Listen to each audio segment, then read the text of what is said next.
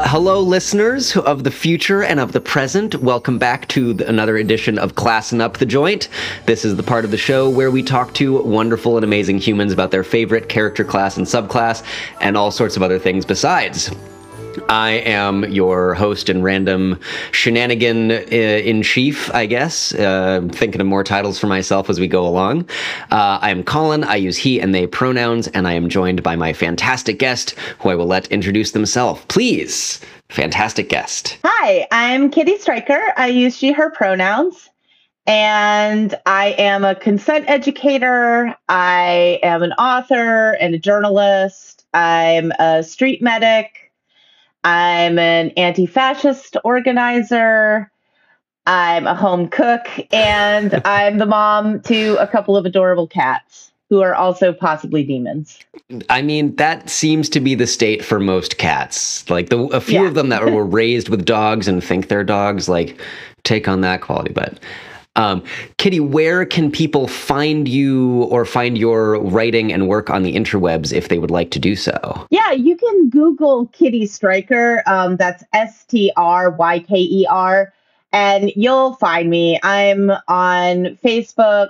You can see an archive of my tweets because I'm no longer allowed to log in based on my own shenanigans. I feel like that's a mark of pride. Yeah. Oh, absolutely. Yeah. I got kicked off of TikTok or off of Twitter for pretending to be libs of TikTok. And it was worth it for sure. I gave a long apology for my behavior.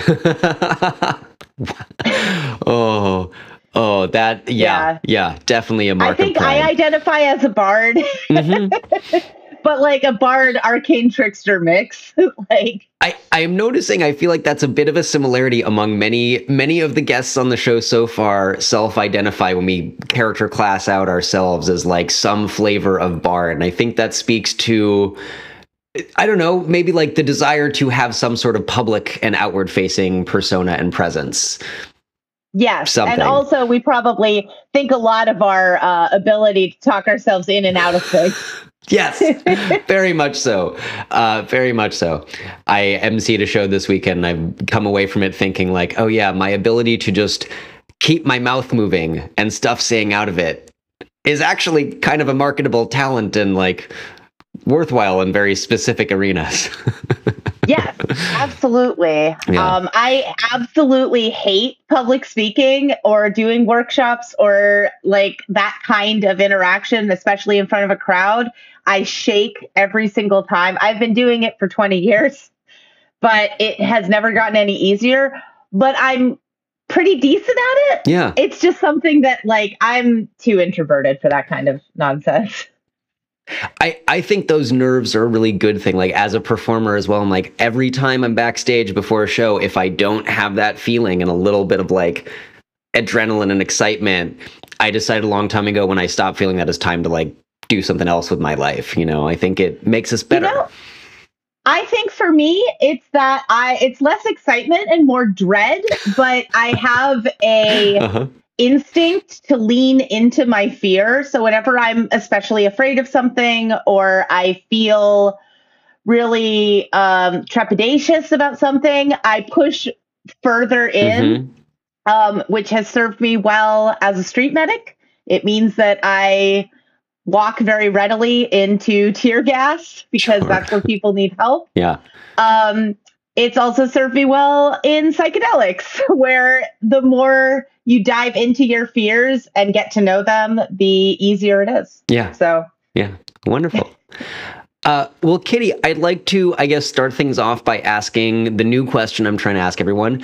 How did D&D or tabletop RPGs grab you? How did they sink their hooks in initially? Well, I think initially, before I even really knew what D&D was, I remember going through my dad's monster manual. So he had played some D&D like way back in the day, and the monster manual was so intriguing for me and so exciting. I loved mythological creatures. So I really got into that. and like learning about what all these creatures were and like where you could find them in other mythologies. But then I didn't really do anything with that. That was just like a cool, weird book that my dad had. Until I think my early 20s, I was dating somebody who wanted to start playing D&D, and we did 3.5. Well, I would say campaign. We had like maybe 4 or 5 sessions before it dissolved, which I think is really common. Yeah. And then I found another group and I did that again, but there were a lot of couples in that group, and so there was a lot of inter-couple tension, and when a couple split up, that group fell apart. And I vowed that I did not want to game at a table with a couple anymore because that's just too messy. Like, it's hard. It's too important to me. Yeah. To have it get messed up by some weird interpersonal stuff that they can't leave. I feel like scheduling and the interpersonal dynamics, especially if like there's a couple or multiple couples at a table, can really make or break a game group. Yeah, absolutely. And it's not like these were new couples. They had been together for 5 years. So like, yeah, it just made me really anxious about being at a table where that dynamic was happening.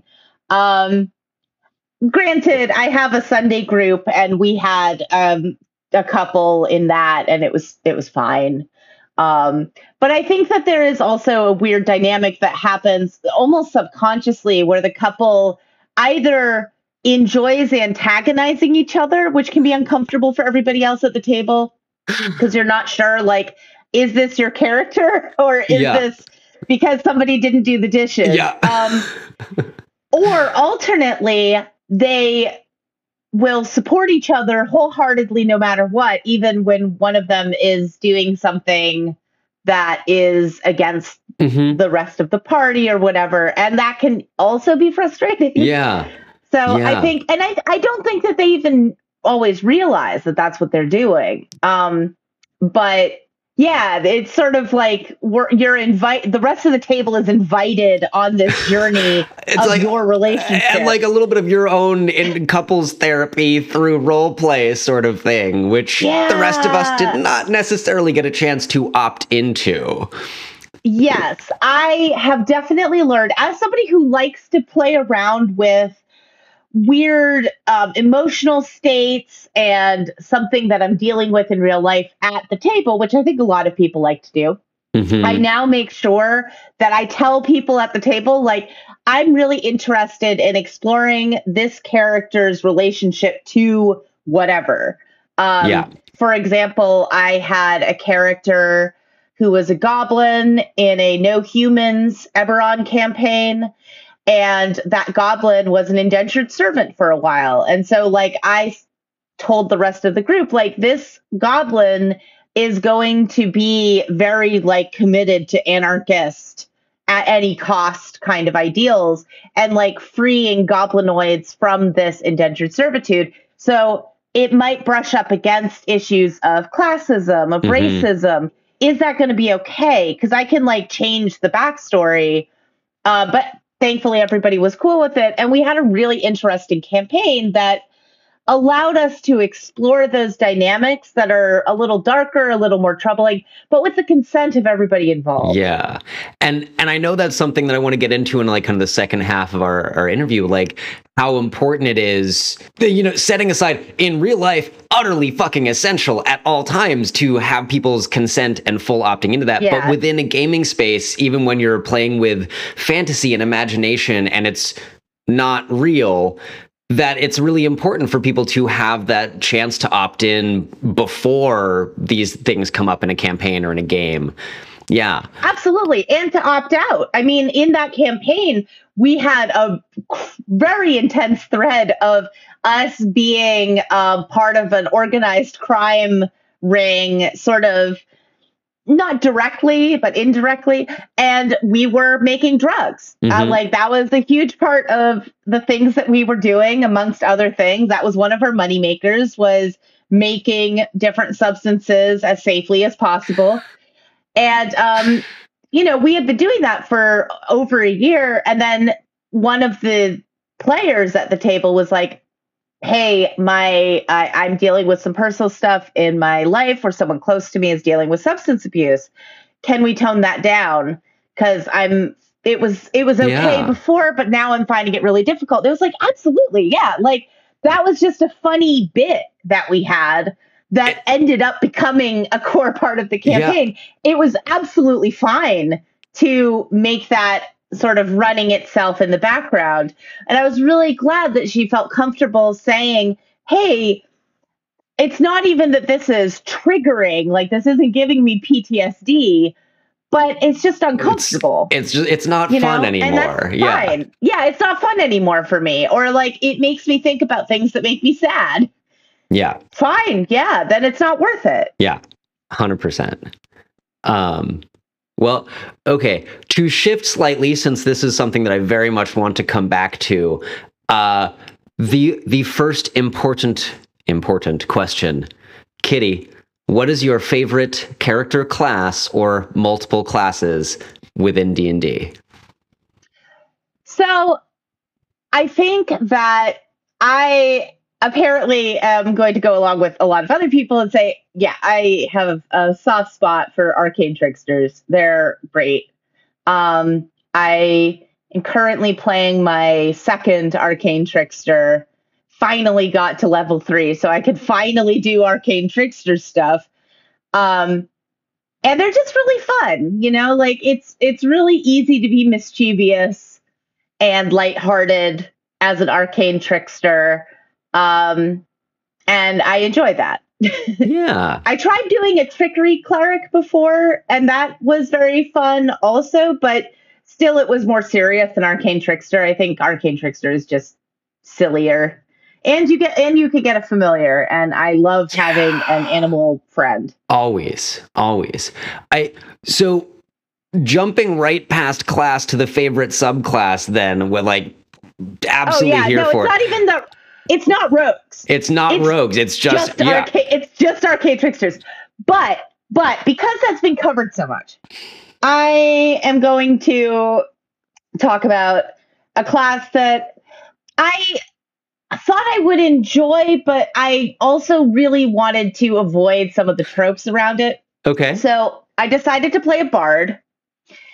And, there's so many jokes about bards being like these super sexed up, like horny music playing, like rock god kind of thing. And I didn't want to do any of that. That sounded really boring. I'm asexual. I don't want to have those kinds of conversations.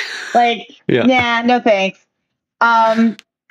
So I wanted to play a bard that was kind of pathetic, actually. And like, that was in a band, but not like a good band. It was like in a jam band. And had a band with another person who went on to become a rock star, and he didn't. He got left behind. Wow. And so he was sort of, so he was a sad dad bard who had abandoned his wife and child for a life on the road. And it wasn't working out. And I wanted to play with that. And it was interesting to figure out, like, what's a good subclass for that story? Yeah. Because, I feel like the College of Eloquence kind of works. And, like, that's definitely, like, the bardiest bard that ever barded. But I ended up picking the School of Glamour instead. Because I thought, well, he's really concerned with making himself look good. Yeah. And so I wanted to lean into the sort of charm effects. And to go back to consent stuff, one of the things that was part of his backstory was that he had charmed his ex-wife. Wow. And that was a big, big breach of boundaries. Yeah. She found out about it. She was furious. And that was like the thing that severed their relationship.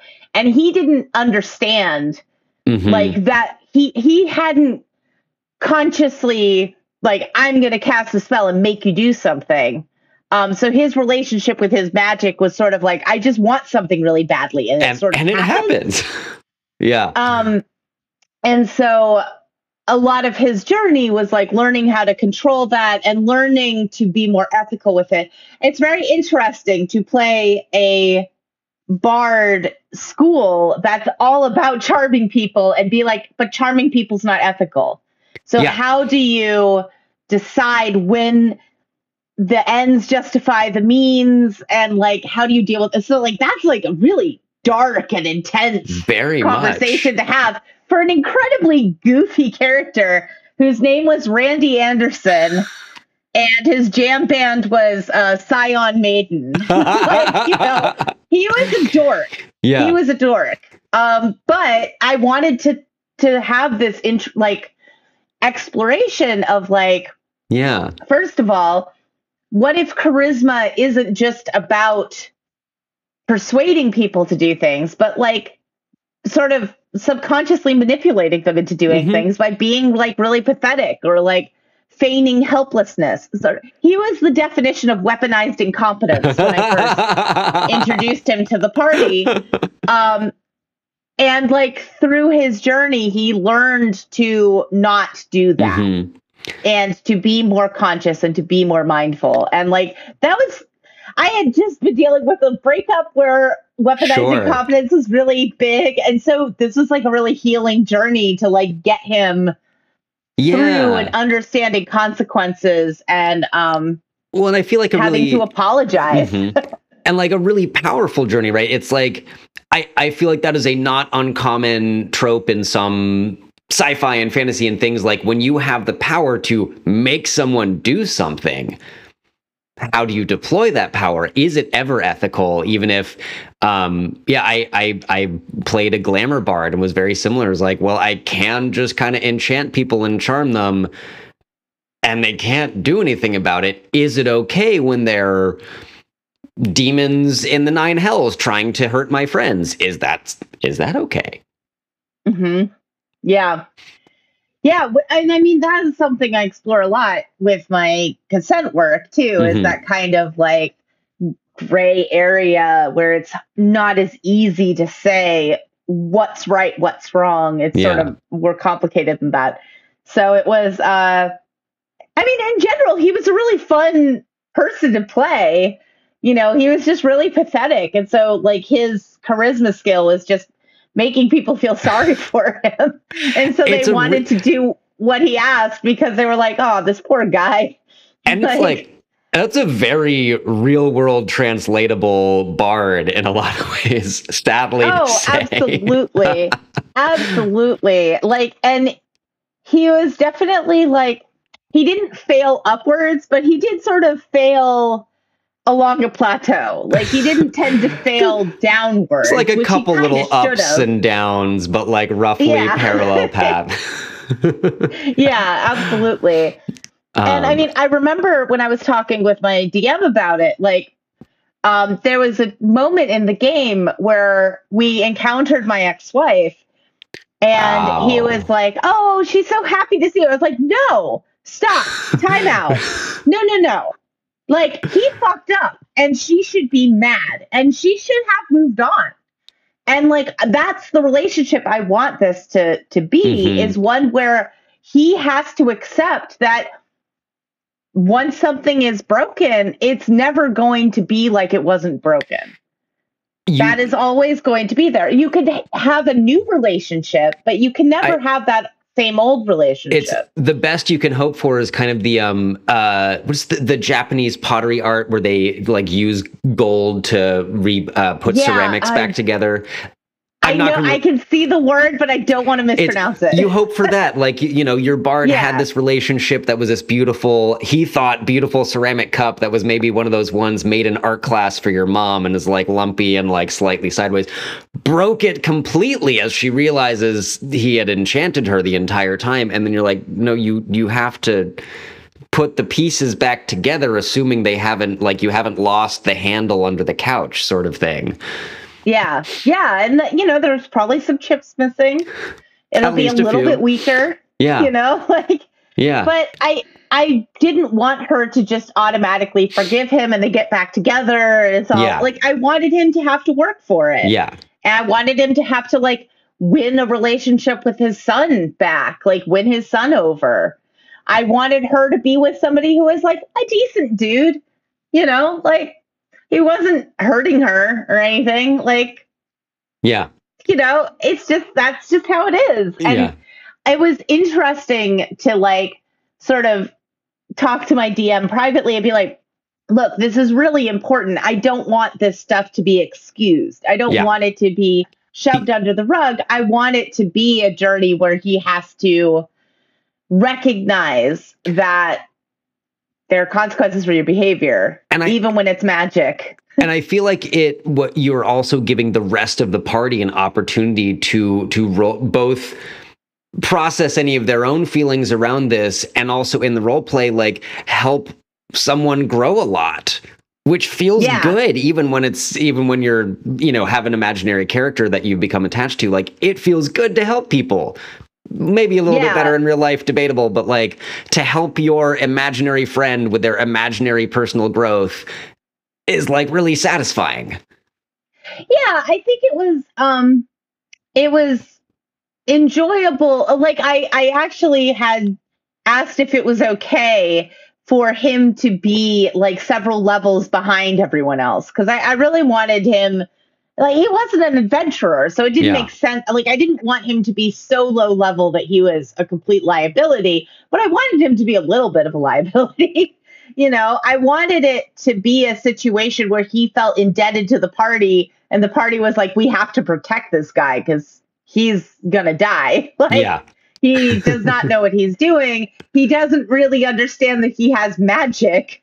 That's a conversation we need to have. So, like, it was a really good match for the party, who were now very high level. Sure. To have him be sort of, I think they met him on a caravan or something. And he ended up, like, the caravan got attacked, so he ended up joining the party to get back to Calimport. Okay. But he was a very fun character, and it was so much fun coming up with like names for his songs. Sure. Oh my God, hi, you're listening to us. Thanks. I hope you're enjoying the show.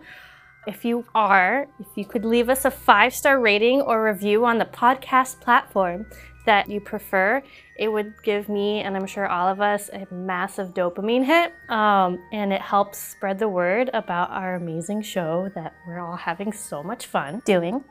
If you could follow us on social media, we're at The Roll Report Cast on Instagram, Facebook, TikTok, and that's it. And if you really like us, and or you have all the money in the world, like some of our Bay Area friends do, you could support us at patreon.com/The Roll Report. Now back to the show.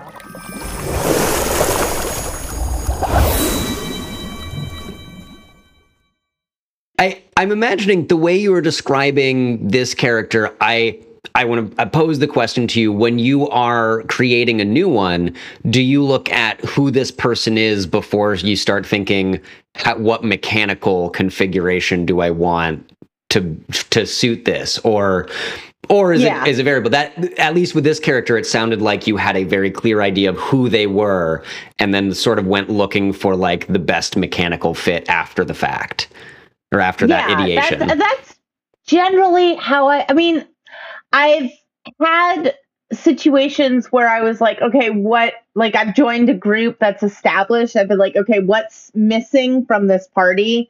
Okay, you guys really need a druid. Okay, who's this druid then? Sure. And like figured out a good entry point, and like, who in the party does this person have a relationship to? Like, what is their incentive for being with the party? So sometimes it starts with filling a gap. But if I have my druthers, I like to start with, I really want to play this kind of person. Yeah. And I want them to have this kind of emotional journey.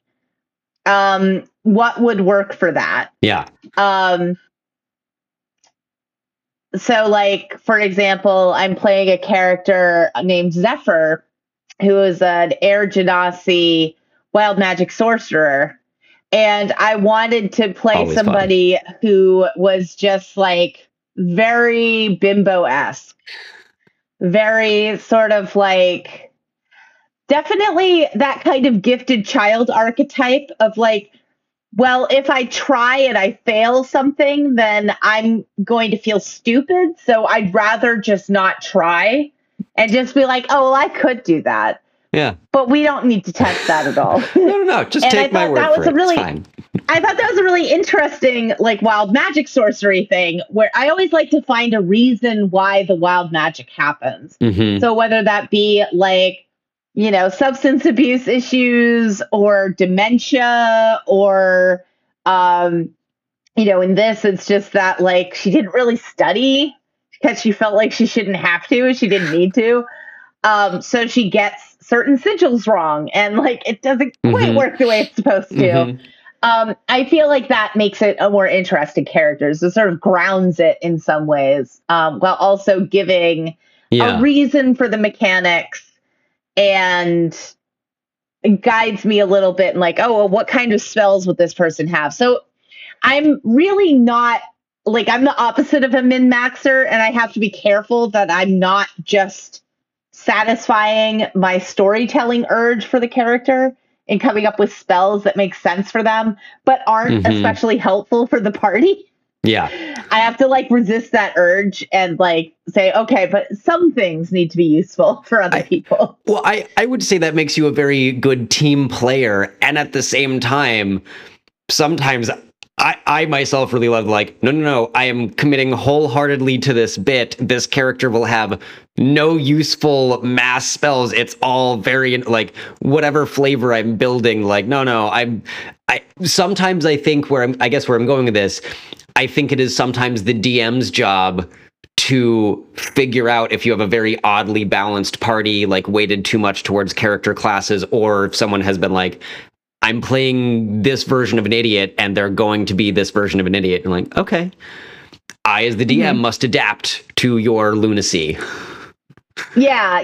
It definitely, like, it depends on the DM. Mm-hmm. Like the DM for the Wild Magic Sorcerer, he's somebody I've played, like has been at the table with me as a player. And so I kind of know what his vibe is. And I was like, okay, this is the right level of antics for you, where you can put her in uncomfortable situations where like she has prestidigitation because she doesn't like to get dirty. Yep. Like that's just gross to her. Always a classic. And so like, of course, if you're like, you know, dungeon delving, you're gonna get messy. You're gonna get blood on you. So he has a lot of fun putting her in these uncomfortable positions, and I get to like play that out, and that's really fun. But it's also offering her an opportunity to be like, okay, I'm in the real world now. Yeah. What does that look like?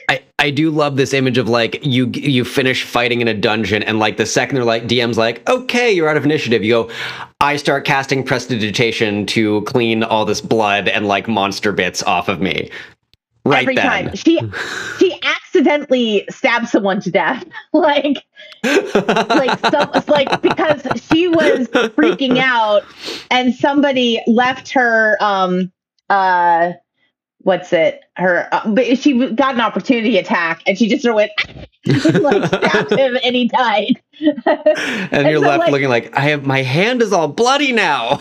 Damn it. Yeah, it was, and she was just like freaking out, like rocking back and forth and being like, oh god, mm-hmm. Like, why did I ever leave? Like, and it's just it's also we sort of discovered in that I hadn't really put this into her backstory, but it was fun to like go, oh, that would make sense. Mm-hmm. She is probably from a very high-ranking crime family, but she's never had to do any of that stuff. There are other people who do that, so everything just sort of works out for her. Yeah. because she's, you know, the daughter of the mafia don. There's like the two bodyguard shadow monks that you never see on camera that just clean up everything behind her as she goes. Yeah. Yeah. So like the fact that she is a wild magic sorcerer and occasionally just firebombs like her apartment is fine because there are other people who clean it up for her. And so like now she's in this space where she doesn't have anyone to clean up her messes. And that ended up being like, oh yeah, that makes sense. And it's fun. And that gives me an extra layer to this character where like this amount of violence is not something she's ever seen. She knows it happens, but in an intellectual way. I want to follow with a question that I'm now, I think, going to ask of everyone who mentions wild magic sorcery, which is, did you use kind of the standard table that's in either Player's Handbook or DM Guide, or did you find or create your own custom table to roll on for the surges? We use the standard table, but we amp it up in terms of like how often you like how like. I forget what exactly the DM's dynamic is, but I roll every time I cast a spell, but every time it gets a little bit easier to have to roll on the wild magic table. And when that happens, it only goes down by half. It doesn't go down to 0 again. So like, it's just going to get worse and worse and worse, which kind of makes sense for her as somebody who's like, oh shit, I really didn't study. And this is increasingly a problem. So I think that'll be really fun. And I love that mechanic. I pulled it up so I could look at it. I think rules is written, DM can have you roll once per turn after you cast a spell plus, anything else. But then only on a 1 on a d20 rolled would you surge according, I think, if I interpreted that right. But I love the escalating and DC. That's so boring. It is, but you're like, okay, you cast a spell, DC is 1, you rolled a 5. Great. Next DC is 2, and just have it keep building up. Yeah. Way more fun. Just so many more interesting bits of wild magic. Way more frequent. And it makes sense that as stress increases, as the challenges get harder, it becomes easier for that to be to get that wild magic surge. So totally. I think it's fun to find ways to like, it's sort of to answer your question this really long-winded way, it is sort of a mixture of like, here's a character I want to play, or here's a slot that needs to be filled. How do I make this interesting for me in a way that allows for complications and growth? And I really love to give my characters complications. Like, I don't want them to be like Mary Sue, everybody loves them kinds of people. I want them to be difficult in some way without being difficult for the party, because I also hate that whole attitude of like, well, that's what my character would do, so I'm just gonna be a massive dick. If you do it too often, does not like don't grow, the character doesn't grow, then you're just like, well, now you're just being a dick, yeah, and that's not fun. And so it's like it's an interesting mixture of like, how do you make the story interesting while also making sure that you're not holding the party back? Absolutely. I want to circle back to kind of like these class and subclasses that are on top of your preferential or favorite list. Like, what are the mechanical things that are most exciting or interesting? Where I think we are landing, correct me if I'm wrong, Arcane Trickster, because it's obviously one of the best. Everybody loves it. So far, definitely winning on the spreadsheet of how many people are mentioning it on the show. And then I guess I don't know if College of Glamour ended up being a very fun or favorite-ish subclass when you mentioned Randy Anderson or Wild Magic Sorcerer. Like, are those also in this list, or is Arcane Trickster just like head and shoulders that is far above everything else? Well, I think I really like Bardic Inspiration. And I like finding ways to make the Bardic Inspiration fit with the character. So like Randy Anderson was very much a like, you go champ, you got this kind of like Bardic Inspiration person. Definite inspiration from Dungeons and Daddies, from Galir, from Dimension 20. Like, there's just that archetype is just really fun. And so I wanted to have a character who thought that his like preferred instrument or like the thing that he got his power from was being in a band, like being a musician, but it was actually the way that he empowered the people around him through like giving them pep talks and like being sympathetic and being like the dad. really being compassionate. Yeah. And I liked playing that out where he like thought that it was this thing, but it was actually something completely different. And he began to learn like, oh, actually the power that I have is my dadness. Like that's the thing. So like, you know, doing the sort of like mantle of majesty or enthralling performance where you can like inspire other people around you, but not having it necessarily relating to him playing his instrument. Yeah. Though he did end up winning a really cool instrument in a battle for the bands. Nice. Where he was definitely the oldest person there. But that was like his moment of glory, was like beating a bunch of teenagers. Oh my God, I love that. And then he did have a moment of recognition of like, yeah, maybe I should not do this. Like, if I'm like, this was my peak and I'm going to let it go now. Yeah. Yeah. Awesome. Well, I think in that case, then I would like to, and if you want to hear the rest of the episode, better support us on Patreon, patreon.com/The Roll Report, and you will get to hear all the stuff.